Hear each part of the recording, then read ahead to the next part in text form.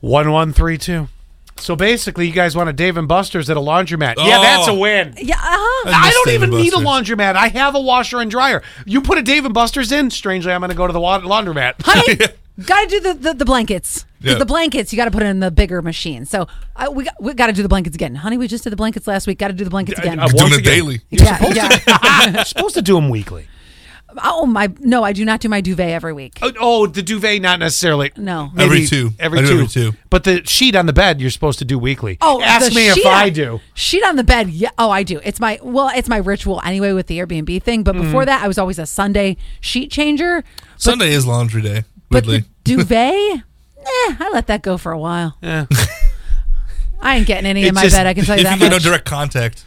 There is direct contact with a duvet. Well, if you have a sheet under it. Oh, who uses a sheet? I don't. I hate it. It always like flies in the back, and it falls out. Wraps around your feet. You're I hate that sheet. I never even bother with that. Today is an important day, and at 3 o'clock you're going to want to be near the internet because it turns out Miller Lite has something called beer coal.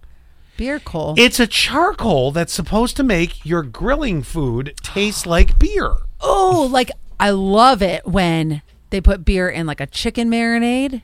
Yeah. So is that what it's going to be? Is that what you're saying? As it cooks, it's the coals. It's charcoal with a beer flavor. Release flavor. It's like when you put smoke. You smoke a lot. I do. Yeah. About a carton a week. No, I'm kidding. Or is he? Maybe not. Hi. I'll be working this drive-through. So when you will, I don't know if this is how this works or not, but you know how sometimes you might make something and you put that liquid smoke. Yes. Yeah. So wouldn't it be like the same idea? It's similar, except it's supposed to be the smoke that comes up that gets the burgers and the ducks. Here's the thing, though.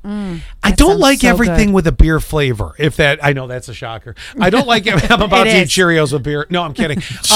But you think I'm making it up? So the thing about it is, when I'm smoking ribs, I love a bourbon. I just bought bourbon wood chips. Oh yes. So that's got a nice thing. Or apple or cherry. Yes. I don't know that one I want. I mean, I drink beer with it. Of course. Really, whatever you put in front of me. But whatever, But a beer dog? Oh, so good. Beer sausage? Okay, so now beer brat, yes. Yeah. But I don't know. I don't know about beer ribs. I don't know about every single food coming off tasting like a can of Miller Lite. Well, I'm willing to try it. Well, yes, me too. This is not a hard no. I just want to point that out.